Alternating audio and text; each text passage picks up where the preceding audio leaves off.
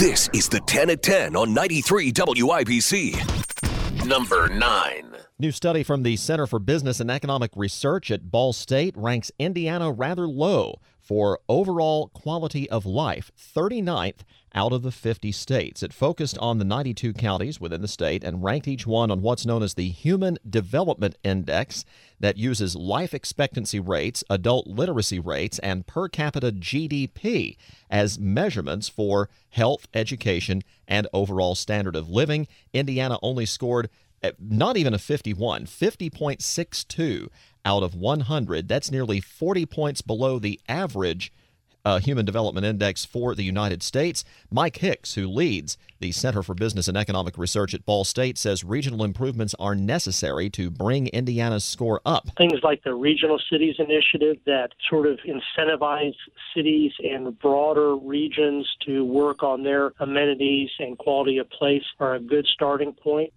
His study concludes, or not his study, but the center's study concludes that improving K-12 education and focusing on regional development, and we've heard a lot about that Regional Cities Initiative, we've talked about it several times here on the 10 at 10, is key, or are key, in improving overall HDI, the Human Development Index. You know, it's funny that this comes out this week because this week is also when a lot of the regional cities initiatives are sort of doing their presentations in front of that panel, which, by the way, the money from that is being paid for through tax amnesty dollars.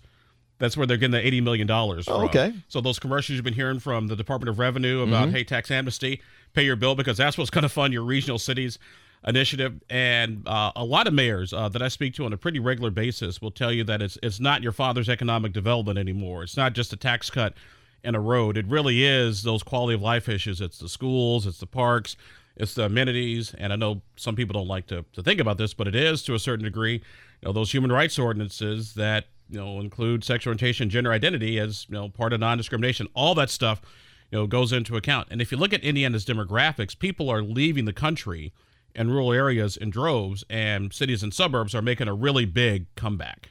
Well, if that's the case, and we kind of talked about this last time we talked about Regional Cities Initiative, why is Indianapolis in the mix for this? I would think that Regional Cities Initiatives, you want to build places outside Indy, outside the larger cities, and focus on them so you don't have that drain to the bigger cities. Part of the logic is Indianapolis is your economic engine.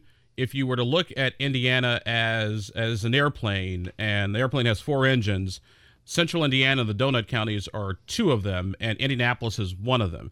So you still can't, you can't be sort of you still got to build around your core and improve your core, because that eventually helps everybody else, if that makes sense. Okay, that makes sense. I still wonder why, if we're talking about regional cities initiatives, and I mean, there have been other reports, and I know Mike Hicks has told us before that Indy's economy is driving the state, so why aren't we focusing on the Terre Hautes and the Muncies and places like that? Have you been to Terre Haute lately? Yeah, well, that's why I said it needs the help.